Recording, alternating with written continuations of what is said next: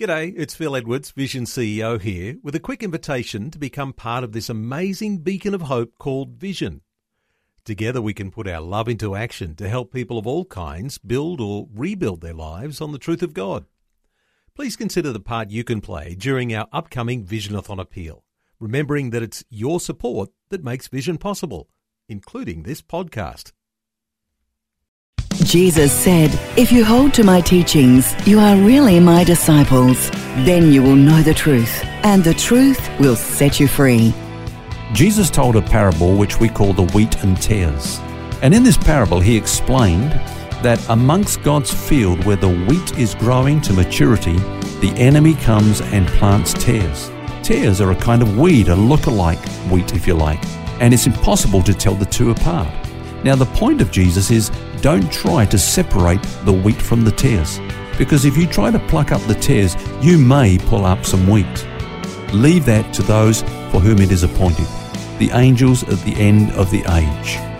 Rather, you can know whether you are genuine wheat. The Bible says whoever fully and completely puts their trust in the Lord Jesus Christ for salvation will be saved, will be forgiven all their sins, regarded righteous as God, and have eternal life. Dear friends, examine yourself to make sure that you are in the faith.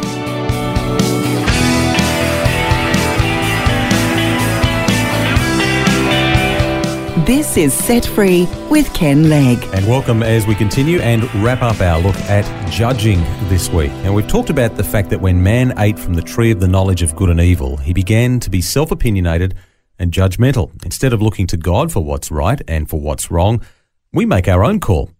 And we see this in false judgments that we make about ourselves, about others, and even God himself. When we view people and life void of God's perspective, we're going to get it wrong.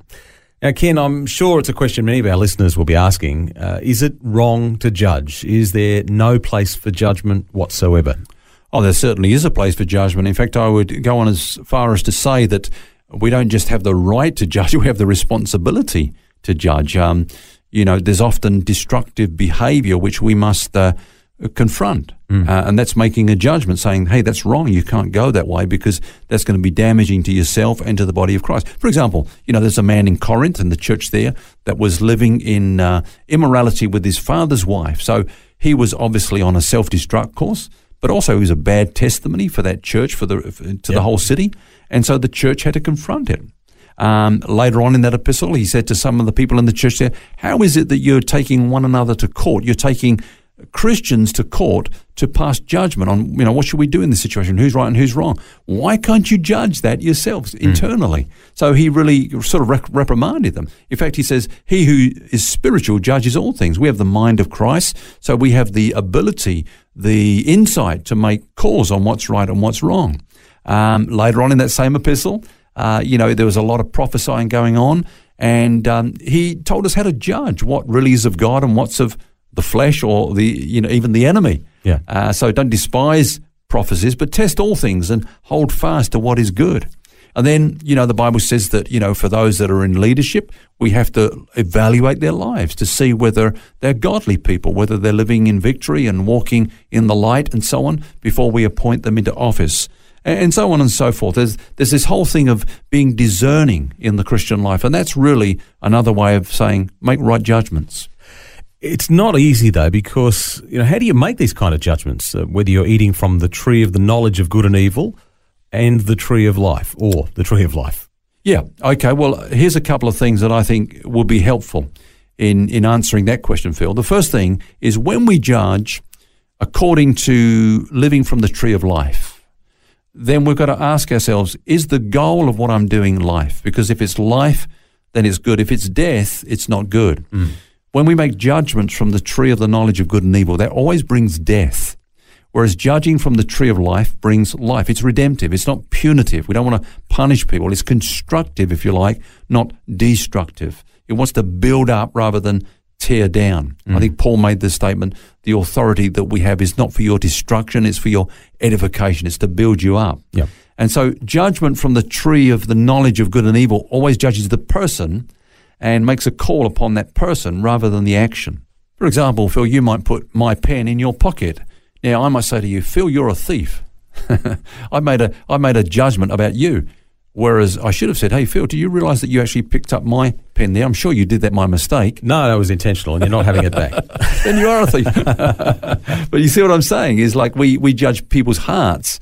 Only God can judge what's in a person's heart. Yeah. But we are called to judge action. Now, the spirit of the Pharisees was that of fault finding. That's the whole point. Watching for others to fail in order to bring them down so that they could lift themselves up. Yeah. You know, Proverbs says, don't rejoice when your enemy falls. Don't be glad when he stumbles, lest the Lord see it and it displease him.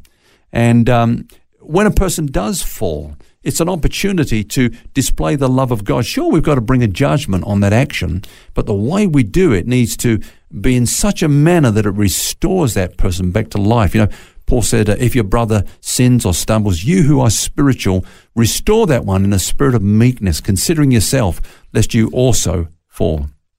Just an aside, Ken, what about when people think that you're judging them, but really your intention is good? So let's say the pen example a minute ago. Yeah. You know, you don't necessarily accuse me of judging, but of stealing, but I take it that way. What do you do with that? Well, I think you got to point out, hey, look, I didn't say anything about you. I just was commenting on something you did. I don't know why you did it, but, you know, maybe you can explain why you did it. And, you know, but there's no way that I was making a judgment about your character, just about an action. Okay. I'll give it back to you later too. What else would you do to categorize judgment from the tree of life then? Well, the other thing I believe that about the, you know, judgment that comes from the tree of life always operates in an environment of grace. It's an environment where people feel safe. Even when I do mess up and people come to me to point out my shortcomings or my mistakes, I know that they're coming to me from a good place, and therefore I don't have to cover. See, if I'm afraid of what the body of Christ is going to do to me, I'll end up pretending. I'll end up covering up. I'll end up living in darkness. But when sin is brought into the light, it loses its power. So the more people are driven into darkness, they have to pretend, they have to cover up, they live in denial, that sin is going to have a stronger hold upon their life. And so an environment of grace is what the church should be, where people can feel secure even when they do fail. You know, for example, you know that we know that Jesus said, if somebody doesn't forgive, go to that person and talk to them about it. If they don't listen to you, take somebody else with you. And if they don't listen to them, then bring the leadership of the church. Now, people have taken that in a legalistic way. Okay, so like a checklist. Okay, we go on stage 1, stage 2, stage 3. I think the reason Jesus said that is, look, don't be quick to judge that person and drive them from you. Take as long as you can. Let it be a process. Delay it. Put it off. You know, just be patient with that person. Be as long-suffering as you possibly can. Yeah, and I guess it's that expression of genuine care, and you can't make that up if it's not genuine. You know what I mean? Yeah, exactly. It has to be genuine, and people are always willing to listen to someone who that they know genuinely cares, and even when they feel that they need to be pulled up on one or two things, that's kind of okay. We know that they're doing it because they have our best interests at heart. Yeah. And that brings me to the final point, Phil, and that is this: the judgment that comes from the tree of life is what I call reciprocal and invited. It's reciprocal in as much as, you know, we're both walking along this journey together. We're fellow travelers in this walk of life, this journey of faith. And there will be times when you will speak into my life, and there will be times when I speak into your life. It's a reciprocal thing. One of the common phrases that we read in the New Testament epistle is that phrase, one another. And it does mean that very thing. It's a reciprocal thing. It means there's two-way traffic, you know. The other thing is that it's invited. So, you know, when you're in a close relationship with someone, you've got that open door. You've got that invitation. You know that there's a care, there's a relationship there, there's an invitation to speak into my life anytime. But we resent it when a total stranger comes up to us and starts trying to judge us and point out things and, you know, put one on us and that sort of thing. We react to that because there's no relationship that's established there. And that kind of thing can become dangerous. But I think the greatest thing is that when we're living with Christ at the center, if I can put it that way, as we've been talking about this week, where we're eating from the tree of life, then any judgment that flows from that is always going to be beneficial, it's going to be healing, it's going to be restorative, it's going to be edifying, and it's going to be for our benefit.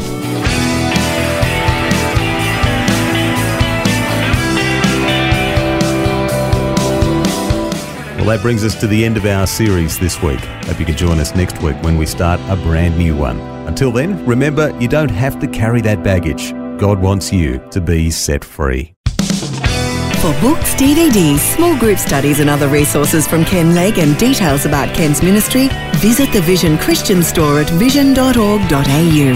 That's vision.org.au.